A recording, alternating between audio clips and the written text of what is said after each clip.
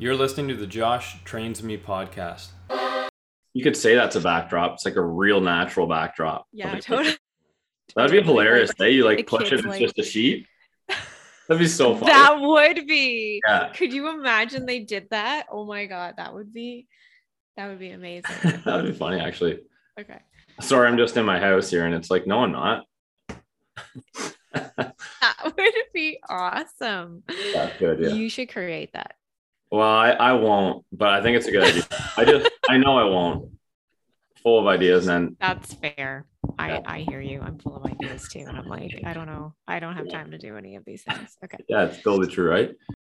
Yeah, let's just jump in. Thanks for being on here. I'm super stoked to have you on here.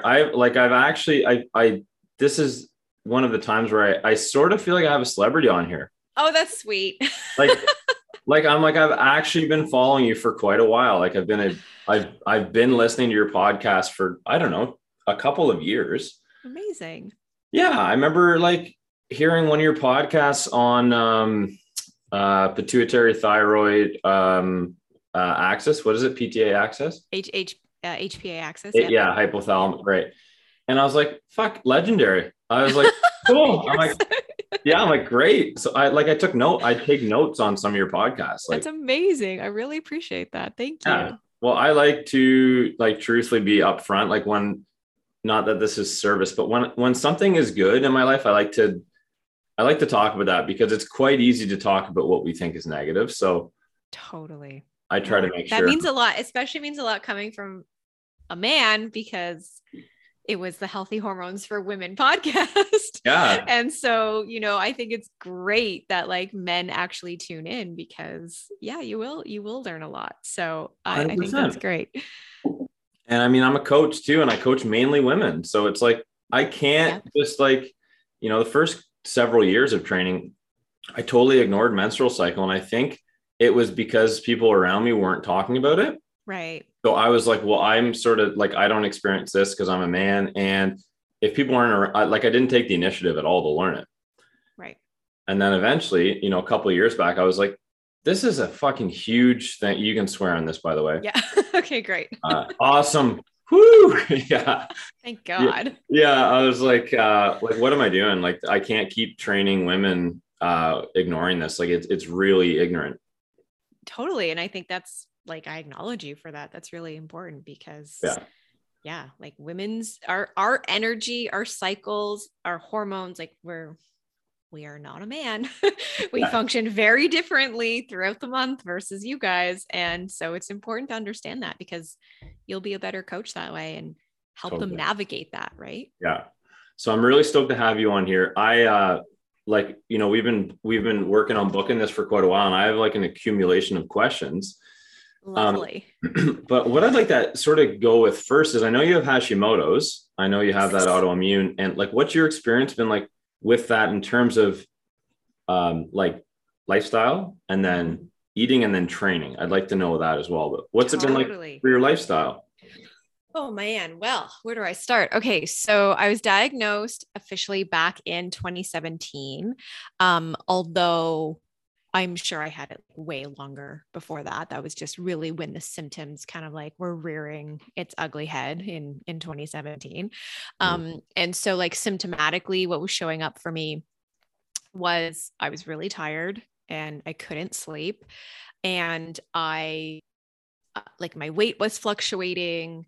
I was like lots of brain fog and just like couldn't think clearly.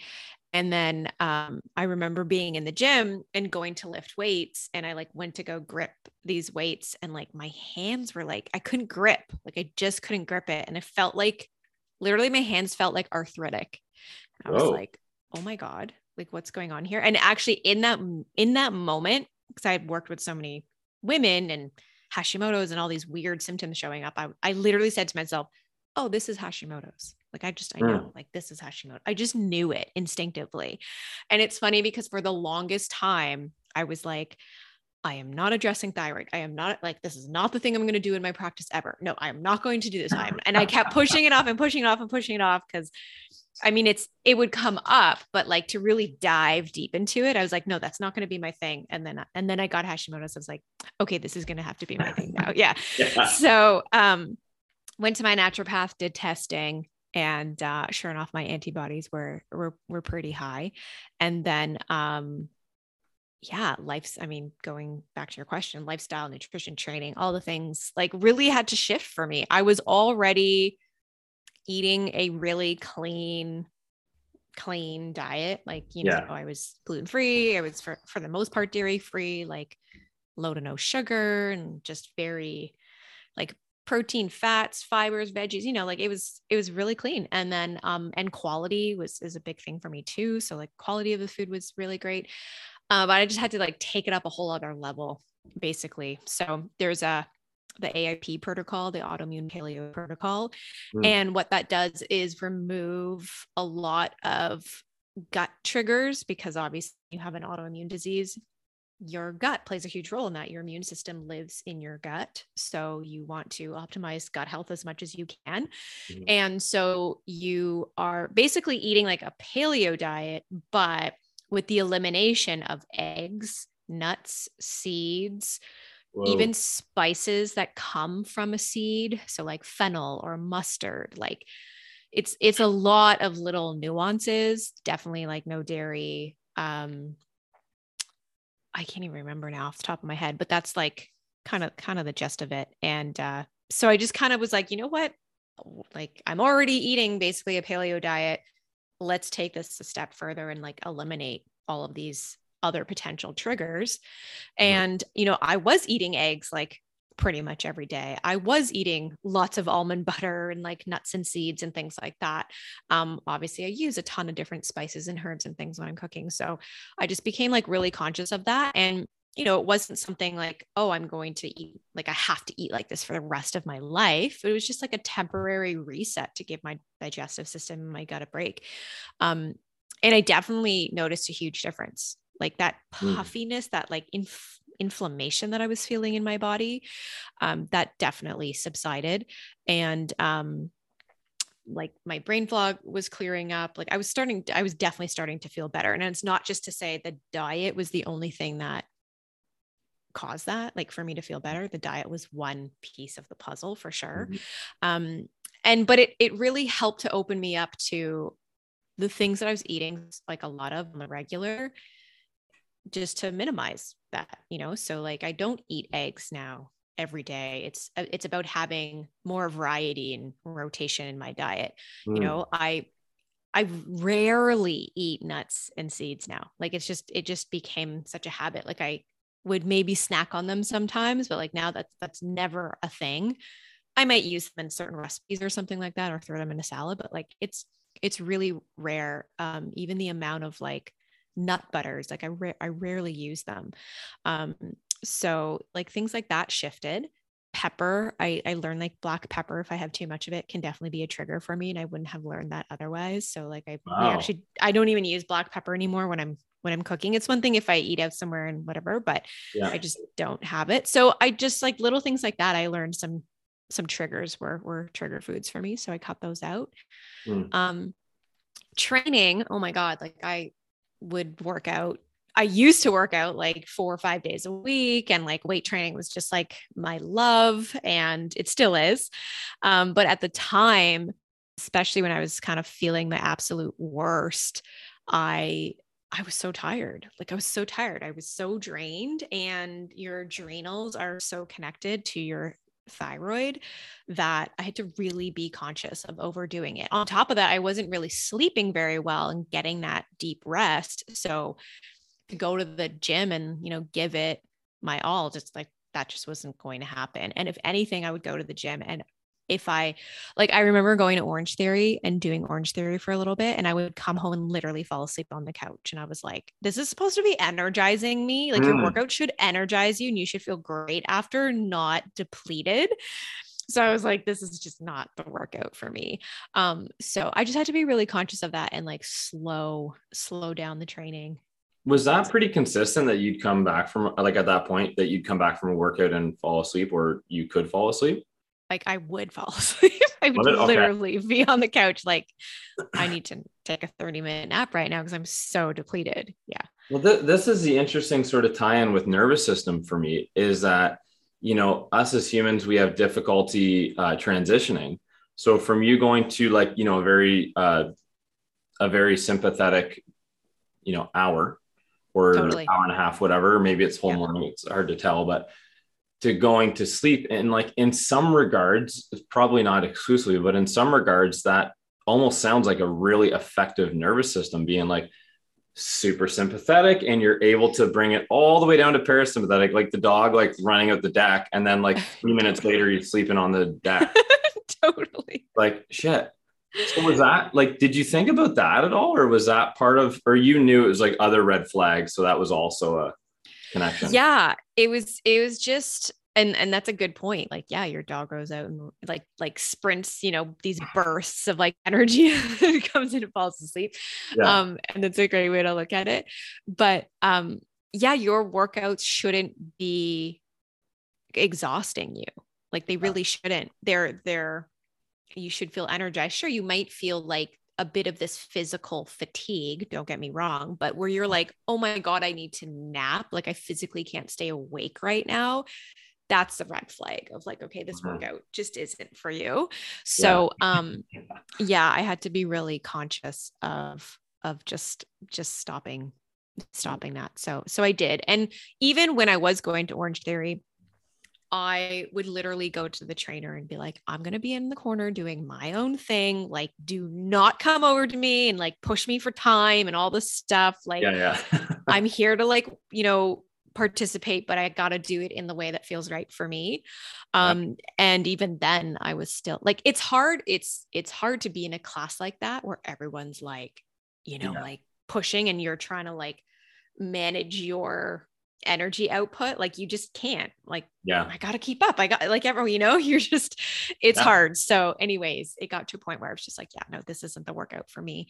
And so I stopped. And then I would weight train, but I would just weight train slowly. Like it wasn't about beating time or like rushing through it. I was just like, I'm going to train, but I'm going to like move slow and give myself enough time between my sets. I'm not going to do any high intensity. Like there's not going to be any of that. I might walk, like I need to move my body, but I just need to do it in a way that feels like almost really therapeutic. And so that's how I shifted that. Yeah, I really appreciate you bringing this up because obviously you're an intuitive person. You've been coaching for a long time and you've been paying attention to your own body and mindset for a long time. For sure. I think that's pretty important to hear about how you went about training, how you went about changing that, because I mean, I still hear, and I think I would almost put this under the bucket of like fitness myths or training myths is like, the more you sweat, the better the workout. Like I still hear that. And I'm sure you maybe do too, but it's like, no, like you could sweat, sit in a sauna or like go out on a hot day. That's not a good workout. You're standing. Right.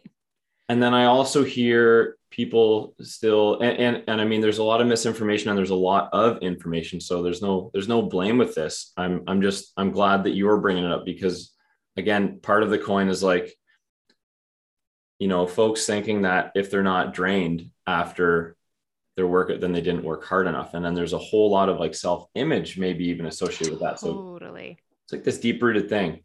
Yep. It's true. So that's super cool about that. One thing that stood out to me about what you said originally in terms of maybe like under the lifestyle category is that you felt puffy. You felt inflammation. I'm sure there are men and women that have been struggling with what they may not even know as inflammation for a long time. Right. Do you have any like somatic tips or anything for people to tune into what inflammation might feel like? Yeah. I mean, it can feel so different for everybody.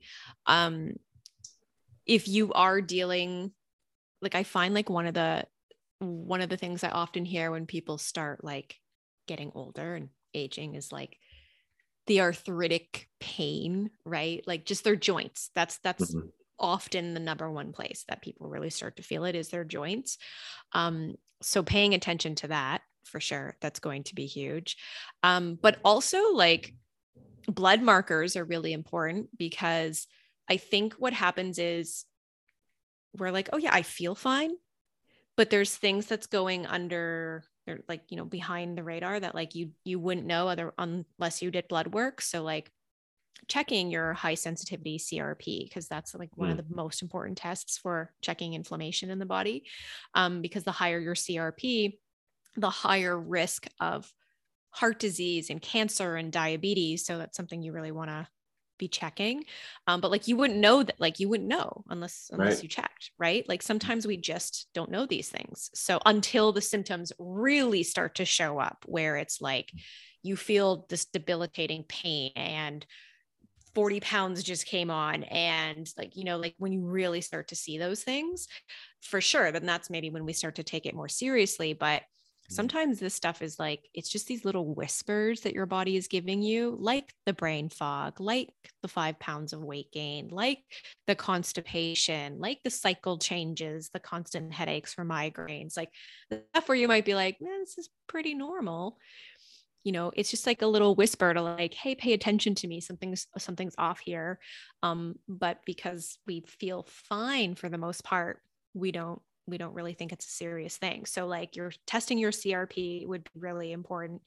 Your HS CRP or high sensitivity CRP. Right. And Yeah. then you know, testing like blood pressure and cholesterol. I mean, cholesterol is it's I don't think that it's actually a really bad thing. Cholesterol is actually a really good thing. And so cholesterol, if your cholesterol is high, it's actually more likely that it's sugar and high carbs that's causing more of an issue, not you eating organic eggs and avocado and things like that. Like, you know, so, and then you go on a statin, on a cholesterol lowering drug, and that depletes like minerals and coenzyme Q10, which actually protects your heart. And it's just like a whole thing.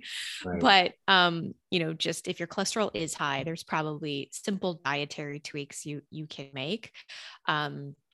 Also, just on a random note here with cholesterol, is that as you if you are losing weight, your cholesterol will go up because you're losing fat and you're going to have more lipid, like fats in the blood. It's so wild to me that you go to the doctor and you've lost 50 pounds and they're like, oh, you lost weight. Great. But look, you got to go on a cholesterol medication because your cholesterol went high. And it's like, they just lost 50 pounds. How do you not know? How do you not know this? Like the body will take some time to Right. normalize.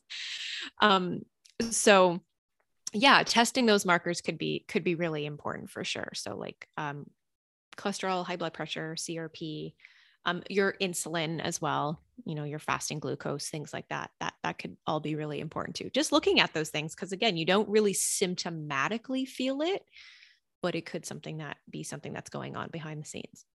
So for a client that you might have that we would, you know, maybe consider like a little bit more general, like not necessarily autoimmune issues or anything like that.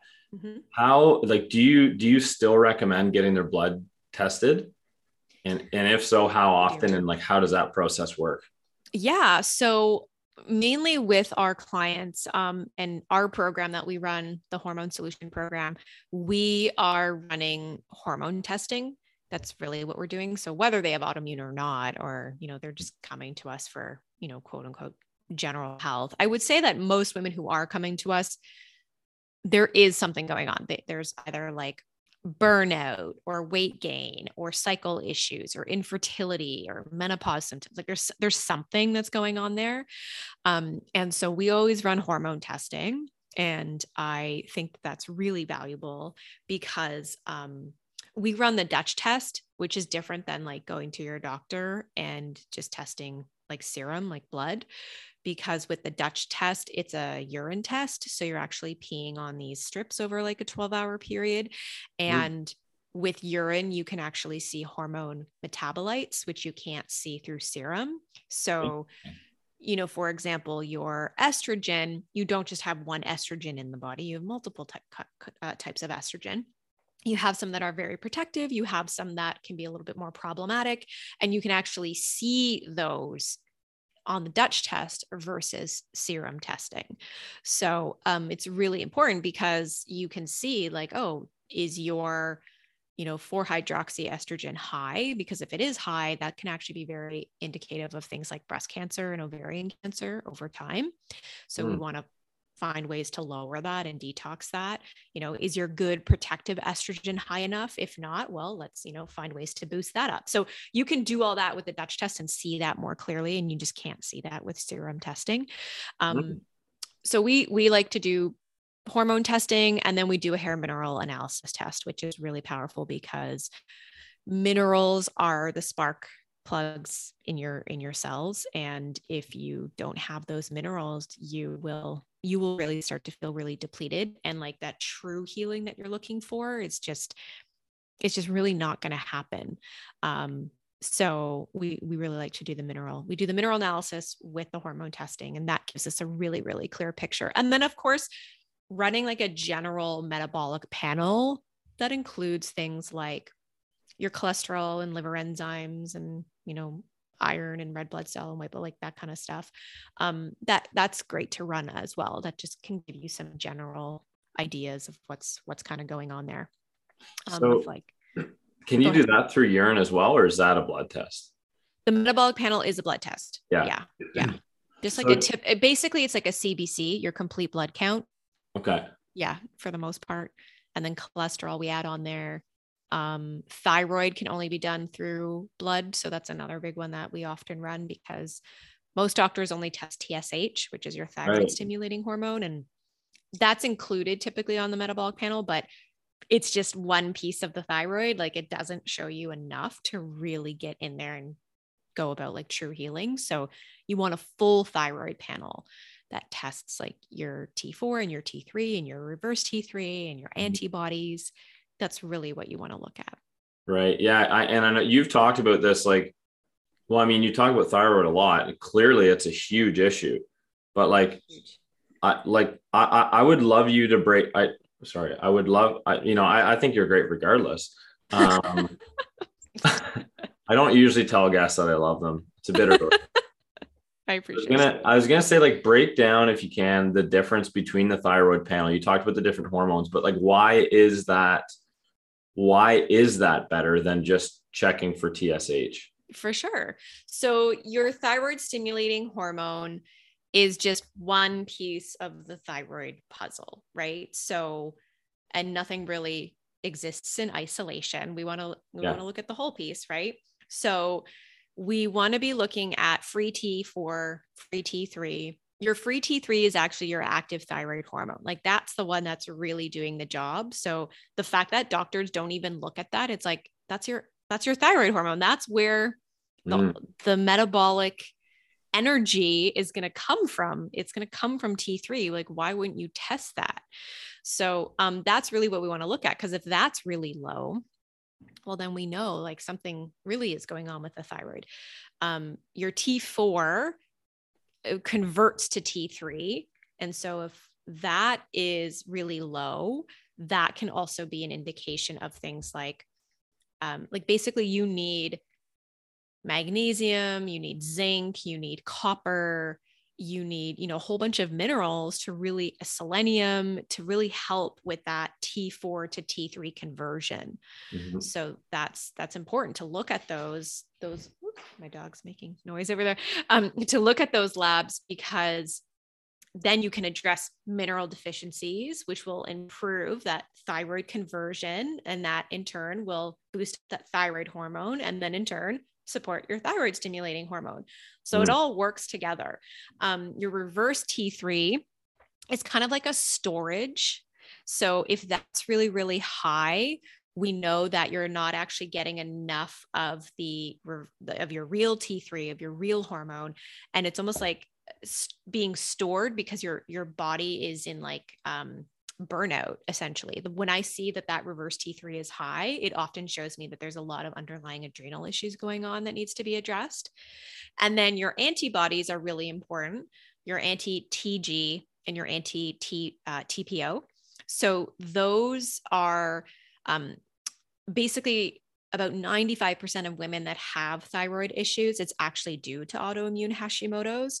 So because it's pretty significant. So we want to make sure we test those antibodies because those stats are pretty high. Let's rule out autoimmune. And so testing those antibodies is really important, because then it really shifts the picture from, okay, yes, there's this low thyroid issue going on, but there's also an autoimmune issue going on. So how you would work with that is very different than just addressing the thyroid. And then even with the autoimmune picture, what happens is people are still just addressing the thyroid. They're not addressing the autoimmune. And, you need to address both to really heal the thyroid. Yeah. Oh, that's really interesting.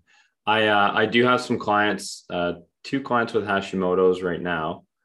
And I think what was interesting about what you said at the beginning was talking about how, people generally come to you and you talked about the span of sort of the symptoms. And it's like, I'm like, I know most people I know have those issues, right? Right. Yeah. So I'm like, we're really opening up into like, where is our health at as a society? Yes. Mic drop, headphone drop. It's all boom. Totally. No, but you're right. You're absolutely right. Yep. And I think you and I think we eat pretty similar in principle. Like I know there's definitely some raw milk in there. There's organ meats as much as possible for me, which is not that often. There's egg yolks, there's natural, there's organic stuff. The raw milk's a big one because it's friggin' illegal, which is hilarious. It is so ridiculous. Like, this is how it's always been. I know. I can buy this jug of fucking garbage and it's totally fine for me to buy that, but I can't buy this stuff that's actually health improving. There was a cool little snippet from George St. Pierre. You know who that is? Yeah. Oh yeah. Right. I guess, of course, everyone knows him. Yeah. He visited this tribe somewhere. I'm not sure, this indigenous tribe. And he talked about his experience where the tribe basically ate the organ meats and they gave the less common, less nutrient dense meats to like the muscle meats. And it's funny because like in our culture, those are what we eat and we don't eat the organ meats as a whole. Right. It's the opposite. And I'm like, when did we as a culture, this is a little bit general, but when did we as a culture start to shift away from like what's healthy in food? I know. It's like, it's brutal. Like it is. It's so wild. I mean, it's marketing. Yeah. We don't have a health food industry, even just the food industry in general. Like, it's a marketing industry. That's all it is. It's, getting you with their clever campaigns and it's just ridiculous. And who's really running the show behind the scenes in terms of, pharmaceutical and whatnot. So it's a whole political conversation and rabbit hole we can go down. But at the end of the day, it's not serving us. I agree. I don't think we need to get there. I'm not super educated on like the political side of it. And I think this could go on for like a half day if we did that. Totally. Probably not helpful, like the 7-hour edition. When did you start to intentionally incorporate some of those foods? We're talking about like organ meats, raw milk, egg yolks. I know that you adjusted it in 2017. Yeah. When did you start to think like, okay, like our diets are not awesome. I'm going to like level up. And I know it's probably been like 17 segments of that, but totally. is there a time where you're like, okay, I need to, like, I'm not incorporating these foods into my lifestyle or into my palate. Like I need to start doing that. Yeah. So I would say, like eggs have always been a part of my diet. And like I mentioned earlier, instead of eating them every day, I was just being more conscious of spreading it out over the week. And then, I would say like years ago, I don't know, like maybe 5 or 6 years ago or something like that, I would eat some liver, but like it just wasn't a real staple. Like there really wasn't consistency with it, primarily because I didn't love eating it. Like, let's face it, beef liver like chicken liver is more milder in taste, but it's not as like therapeutic and nutritionally rich as beef liver. Yeah. So I would make like a chicken liver pate and be so proud of myself because it tasted so good and it was so great. But I was like, it's not as nutritionally dense, but at least I'm eating liver. Yeah. In some form. And then when I would try it with beef liver, it just wasn't the same. Although I did make a beef liver pate the other day and it actually turned out pretty good. So I ate the whole thing. It was pretty good. I don't even know what I did. I just randomly threw some ingredients together because I defrosted some beef liver to give to my animals because I gave them to the cats and to the dog. And then I was like, I need to use up the rest of this. I'm not letting it go to waste. Sure. Yeah. So yeah, I would say like a good 5 or 6 years ago, like I started to incorporate a little bit more of those organ meats and especially like bone broth. Yeah. But it wasn't really in the past until like the past year, I would say, like more recently, where I started to really make this shift and question, like, why am I buying this unsweetened coconut milk with all these weird ingredients when I could just drink raw milk? Like, why? I'm trying to make what I think is the healthier option by eating non-dairy, but actually when I look at the real raw milk and the way dairy is naturally produced, like it's actually super therapeutic. And, I just like, it was this shift in mindset of like, oh my God, this was like, it was just like this aha of like, why have I been missing the boat on this? And also like, let's face it, it's not as easily accessible to get raw milk. Right. Yeah. So that's why it was not really a thing for me. It was just like, well, it's easily accessible to buy some organic unsweetened almond milk or coconut milk. Sure. I'll just do that. But then when I was like, no, I need to get out there and actually research where I can get some raw milk. And then I ended up having a friend who gets some and now brings it to me basically like every 2 weeks. In a opaque bag with a zipper and a lock on it. Totally. And like grass-fed butter and, ghee, like that's always been a part of my diet, like the animal fats. If we cook bacon, we save the bacon fat and like, just things like that. But really more of like the raw milk and the organ meats has become, I'd say in the past year, I've been more conscious about including that on the regular. And then, with my egg yolks, like I just started adding it to my coffee. Did you? Yeah. So like, I know it sounds weird, but, I don't know how you actually pronounce it. Like I'm obsessed with all things Italy. I just love Italy. I just want to be there. I want to live there. We traveled there in like 2018, loved it. And there's a drink that they make and it's called like, I don't know if I'm pronouncing it like Zambaglione or something like that. And it's basically coffee with a raw egg in there, but they whisk the egg yolk, not the whole egg, the egg yolk with sugar. And then they put it in there. And I think they add like some type of liqueur or something. Right. And so I was just like, I'm going to start adding this to my coffee. And so I would whisk together the egg yolk with some like monk fruit or a little bit of coconut sugar. And I would just whisk this together and then just like pour it into my coffee. And it's so good. It's so good. And so that started just to become a thing that I like really enjoyed.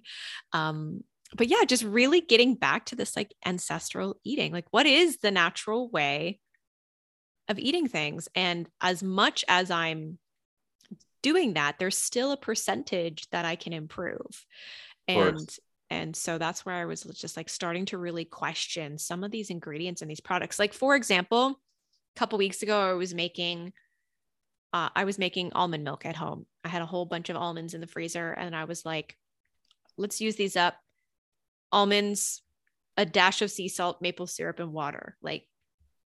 And then I go to the store and it's like all these weird gums and all these weird ingredients. I'm just like, no, never again. Like I'm not buying this ever again. I'm going to make it at home and I'm going to also have the raw milk. Totally. And what's funny about almond milk is you look at the carton and there's like no fat in it. You're like, how many friggin' almonds are they using then? Like 3? Totally, because it's all water. Yeah. It's water with some xanthan gum or whatever. And it's like, Yes, totally. What is in this? It's nothing to do with the label. It's great marketing. It's so true. It's great marketing. Yeah, it's so true. I want to talk, I'll pull it back here for a second. It's pretty obvious what like the key pillars are for general health. Like any coach and trainer is going to agree on like sleep, nutrition. And I know that can obviously be a huge spectrum, which is what we've been talking about. For sure. But like some type of fitness or exercise, stress management, lifestyle, whatever the fuck. It's okay to swear in here, right? I love it. Yeah. Yeah, I'm like, I don't know. I have like 30 listeners. So like, it doesn't really matter. Like, maybe I have 35. I don't know.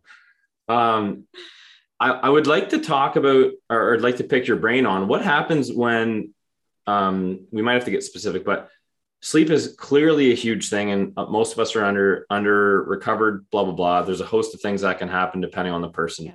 Absolutely.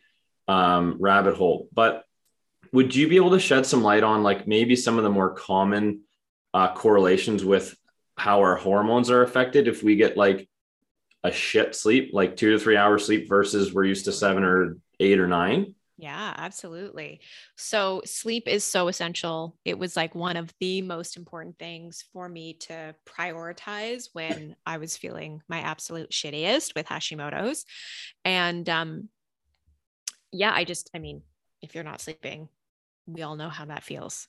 Right? Like just one night of not getting enough sleep, I'm just like, oh, I'm just cranky the next day. Like I'm just off, right? I'm not on my game.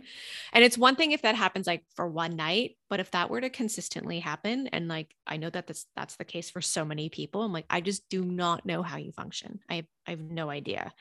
So if you're not sleeping, you're not healing. And it's really essential to make that a priority. So if you're not sleeping, you end up increasing your cortisol levels, your stress hormone.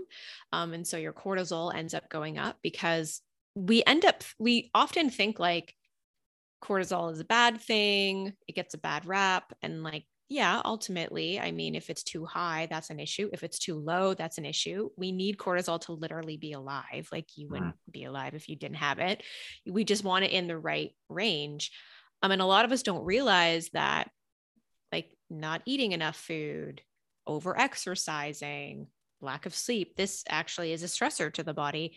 Most people think of stress and they think of like work and bills and kids and, things like that. And yes, that's stress as well. But there's also like your own metabolic processes like that can cause internal stress. So if you're not sleeping, your cortisol levels will go up. So those stress hormones rise. And then your cortisol actually speaks with your insulin. So as the cortisol goes up, your insulin starts to rise. And your insulin is a really important hormone. A lot of people are like, oh, I don't need to worry about insulin because I'm not diabetic or I don't have prediabetes. That's not a thing. And it's like, no. We all have insulin. We all have blood sugar issues at some point. And so your insulin goes up, and your insulin is basically what takes glucose, sugar from your meal, and helps you to store it into your cells. And it helps with that whole metabolic process. And so cortisol and insulin, now they're high because you got lack of sleep, and they are both fat storing hormones. And so, week by week, you're not getting the sleep and you're causing more stress and you're causing more insulin metabolic issues. And then now the weight starts to come on, and then the weight starts to come on, and it starts to impact more inflammation. And it just becomes this really nasty cycle. So, that's really what gets impacted. Those are the two biggest hormones that will get impacted by lack of sleep. But it's this big cascade effect, Now if you have high cortisol and blood sugar irregularity, you are and you're exhausted. You're probably not waking up the next day like, I'm going to go eat a delicious kale salad with grilled chicken. And like, you're probably not saying that to yourself. You're like, I want some coffee. Give me some carbohydrates. Where's the sugar? Where's the chocolate? Like that's what happens when those hormones are out of whack. You have way more sugar and carb cravings. Yeah. And then those sugar and carb cravings, you give into those, it leads to more sugar and carb cravings. And that can now start to impact sex hormones, estrogen and progesterone, the cortisol starts to impact your thyroid. So your cycle gets impacted, your weight, your energy levels, your body temperature, like it all becomes this cycle where we basically don't think much of it because it's like, oh, I didn't really sleep well. I'm eating a little bit of extra carbs, had that piece of pizza, had the wine, whatever. But like, months go by and you wake up and you're like, I just got hit by like a Mack truck. Like, what happened to me? I don't, what's going on, right? Where literally and figuratively. Yeah. Basically. Without looking both ways. Yeah. Yeah. Yeah. Yeah. That's a super good point. And I think most people listening to this podcast and yours are pretty health conscious people and probably, on a spectrum of like decently mindful. Right. If there are some other listeners listening to this, it sounds like, those things you kind of checked in on, like, I didn't sleep as well. I had some extra carbs. I had this pizza. It's like, I think probably most people wouldn't even be mindful of those changes that they're making because they're probably subconscious and they may also not know the effect of any of that stuff. So they think it's not important to think about that. Totally. So that's tough. Yep. Yeah, that's tough. It helps to be mindful, Continue to be more mindful. Yeah, it's so true. It's true. I mean, and there's lots of things you can do, like tracking, just track stuff, like write down what you're eating, what your bowel movements are like, what your water intake has been like. Like if you have this data that you can look at over, 2 or 3 weeks, and then you can go back and be like, oh, like this is what's happening. Or like, these are the days where I actually felt really great. What happened there? What did you do? Yeah. Right. Get some data. This is why also blood work and hormone testing and like that can also be really insightful because it gives you some data to really work off of. Yeah. Good point. That's something I've actually never done is gotten blood work. I don't think I've ever gotten that tested. So like I'm keen to do that as someone that's generally healthy. Yeah, for sure. Okay. So you talk about, I want to jump back to thyroid because, women are going to hear this and are like, okay, you know what? I'll take your advice. I'm going to go get the thyroid panel, but commonly doctors don't want to test that. So, very true. Is it just as simple as saying like, no, I need to get this tested? Totally. It's so important that you become your own health advocate and you demand for these things, like really demand for it. You will probably have to pay for some of it out of pocket, but it's so worth it. So you can, again, get that data and really know.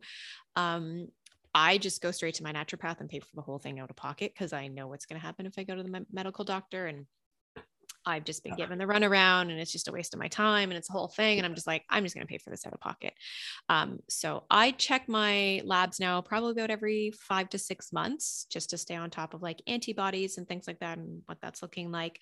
And then there's actually a lot of really great places that I feel like online now, more so in the US, where you can order labs like directly to your house and you can just do at-home lab testing. I think, cool. I don't know if Let's Get Checked does thyroid. I can't remember. They might. I know they do some other ones, but there's some really great online lab kits that you can order and just get them straight to your house, do the blood prick, and then send it off. So that's always an option. We have it available for anybody who obviously comes to work with us. Like I said, the mineral analysis testing, we do gut testing, thyroid hormones. Like we give that all to our clients. And most of those tests are included in our program price, but some of them, if we need to add them on, then it's just an additional, and then they just have to cover it. But the thing that's really important is like, it's one thing to get the testing. It's another thing to have it properly interpreted. So like so many women will reach out to me and be like, I want to get the Dutch test. Okay, cool. Go and get the Dutch test. You can technically order it off of their website, but then what? Like, what are you going to do with that information? Because you're not going to know how to interpret it. Like, it literally is another language. It's really complicated looking at a lot of these tests.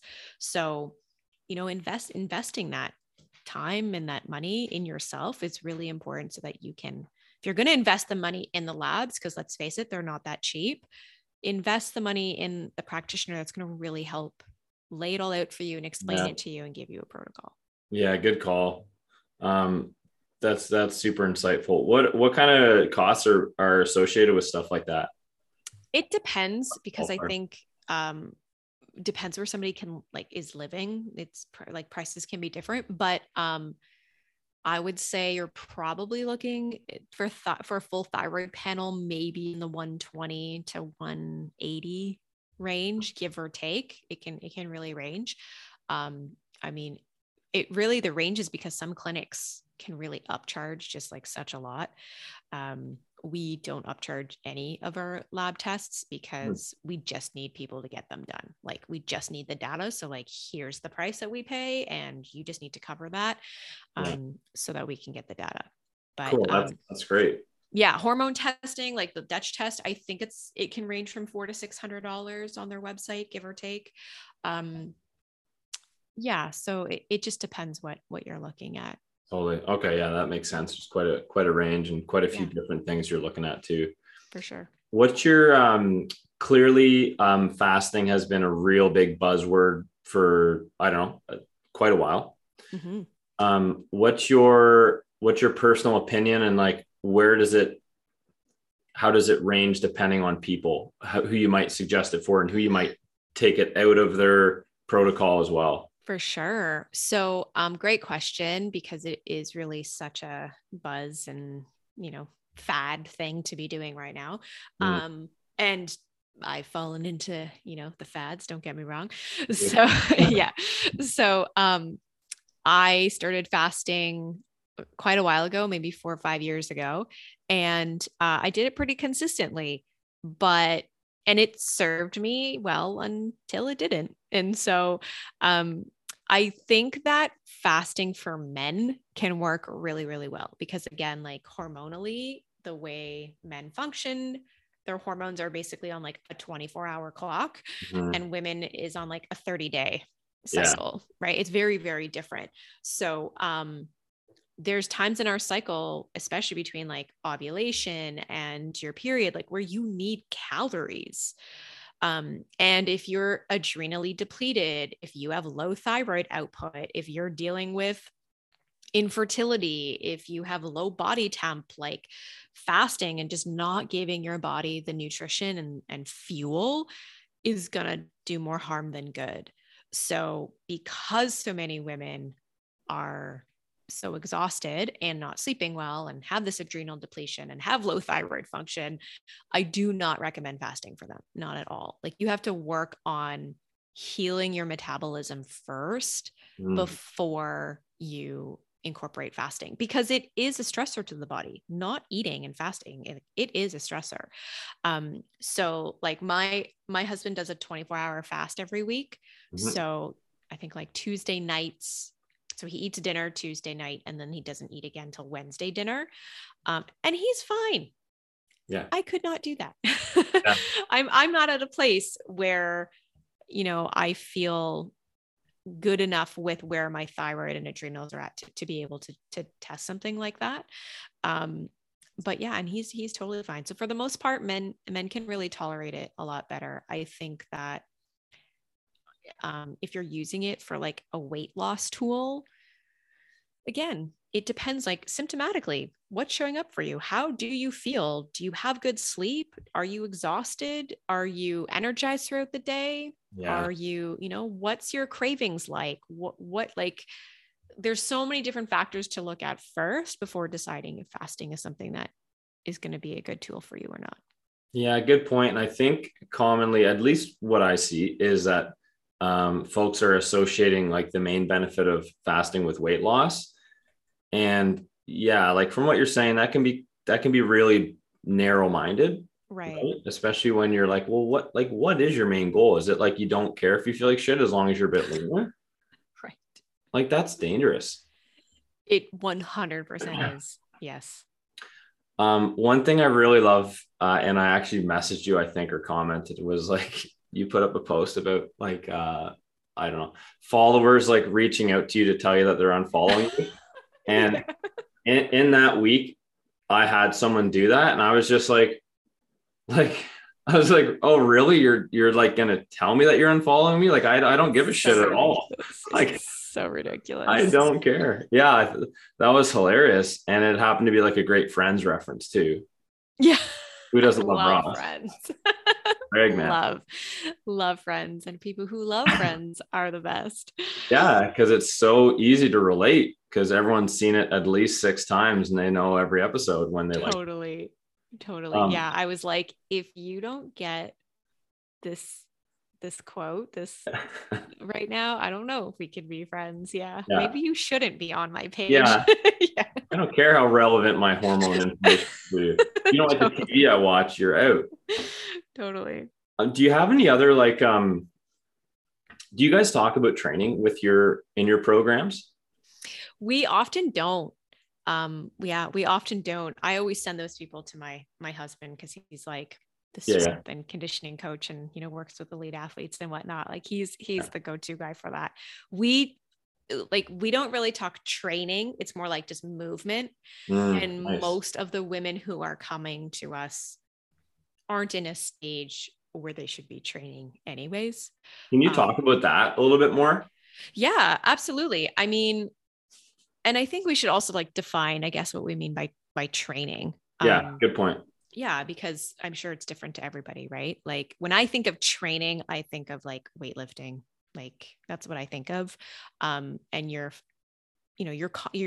have this mindful approach to weightlifting and training specific body parts, and right, like what that, what your routine looks like. Like you're not just going to the gym just to like work out. You're actually going to the gym with a purpose of like leg day, upper body, right? So that's what I think of when I think of training. Because anybody could, my husband always jokes about this. He's like, anybody can make you sweat.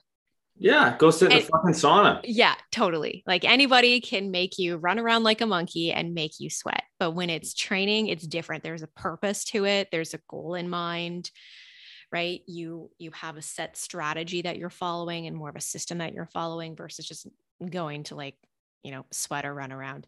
So that's what I think of when I think about training. Yeah. And so I think a lot of women that are coming to us primarily are, number one, they've just been exercising their whole life, right? There hasn't been this real priority to building any muscle.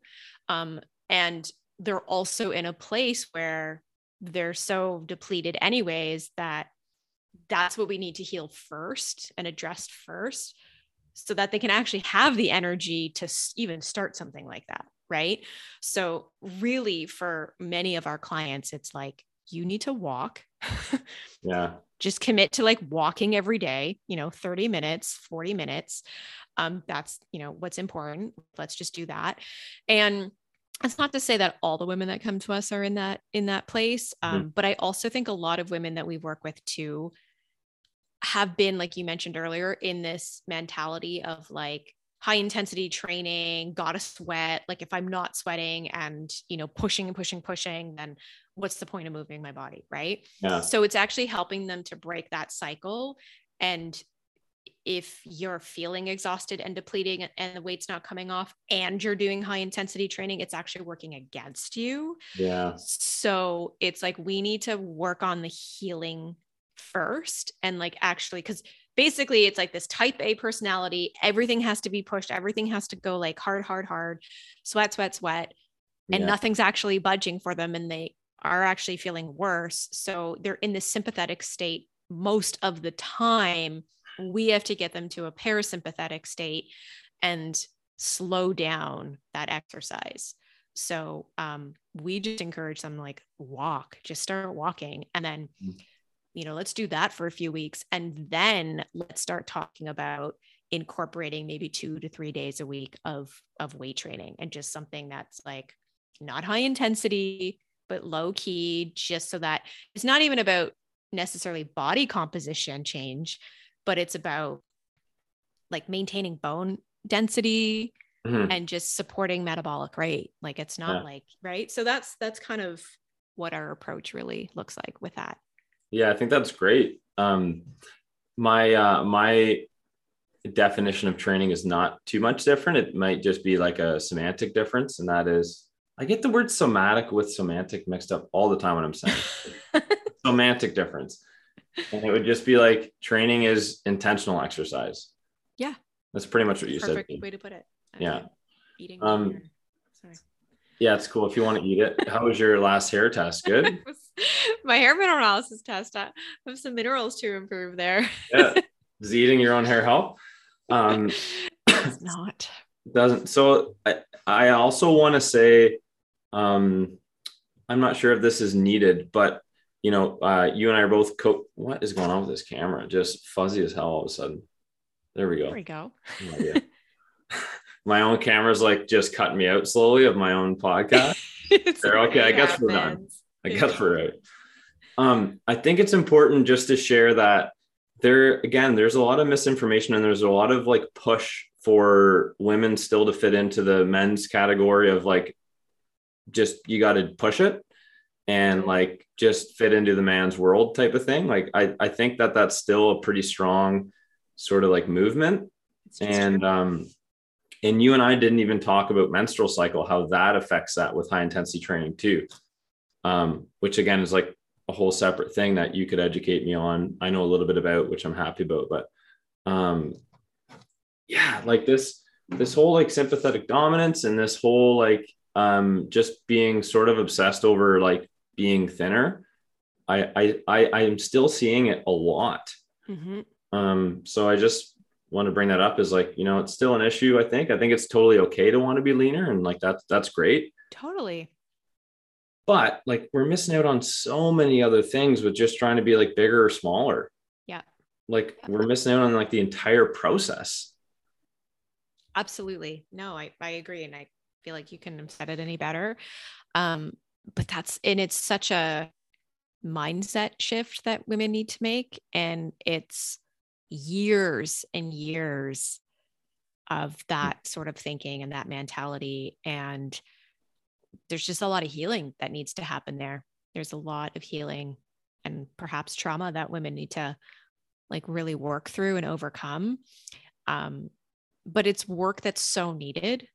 Like women really need to do this work because it's true. We are trying to force everything and push everything. And even a lot of the studies around weight loss specifically have been done on men, not on women.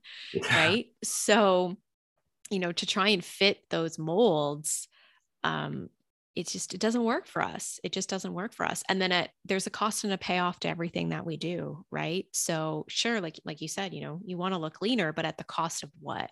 Mm-hmm. You know, how many like fitness professionals I've worked with and competitors that have gotten on stage and 3 weeks later, they're calling me up and they're like, my hormones are a mess. I've gained all this weight. My cycle is messed up. Like, right. So there's a cost to everything. And so if we can really focus on healing first and like feeling really good, everything else actually becomes that much easier. The weight loss becomes that much easier, but we also have to let go of the timeline. It's just like, oh, I have 4 weeks. I got to, you know, fit into the stress or whatever it might be, or the beach or whatever, you know, is coming up. Like you have to let go of the timeline, and it is a long-term approach, and it's for lifetime. Like I'm not just doing this because I want to look lean and there's a specific way I want to look. Sure. That's important to me. Yeah. Of course. Right. Like that's important to me. Aesthetics matter, but they're not the only thing. I want to wake up and feel energized and feel good in my body and be able to do this work that I love and show up for people and not have headaches and migraines and not be passing out for a 3 p.m. nap and not be like constantly brain fog. And like, I don't want to feel that way.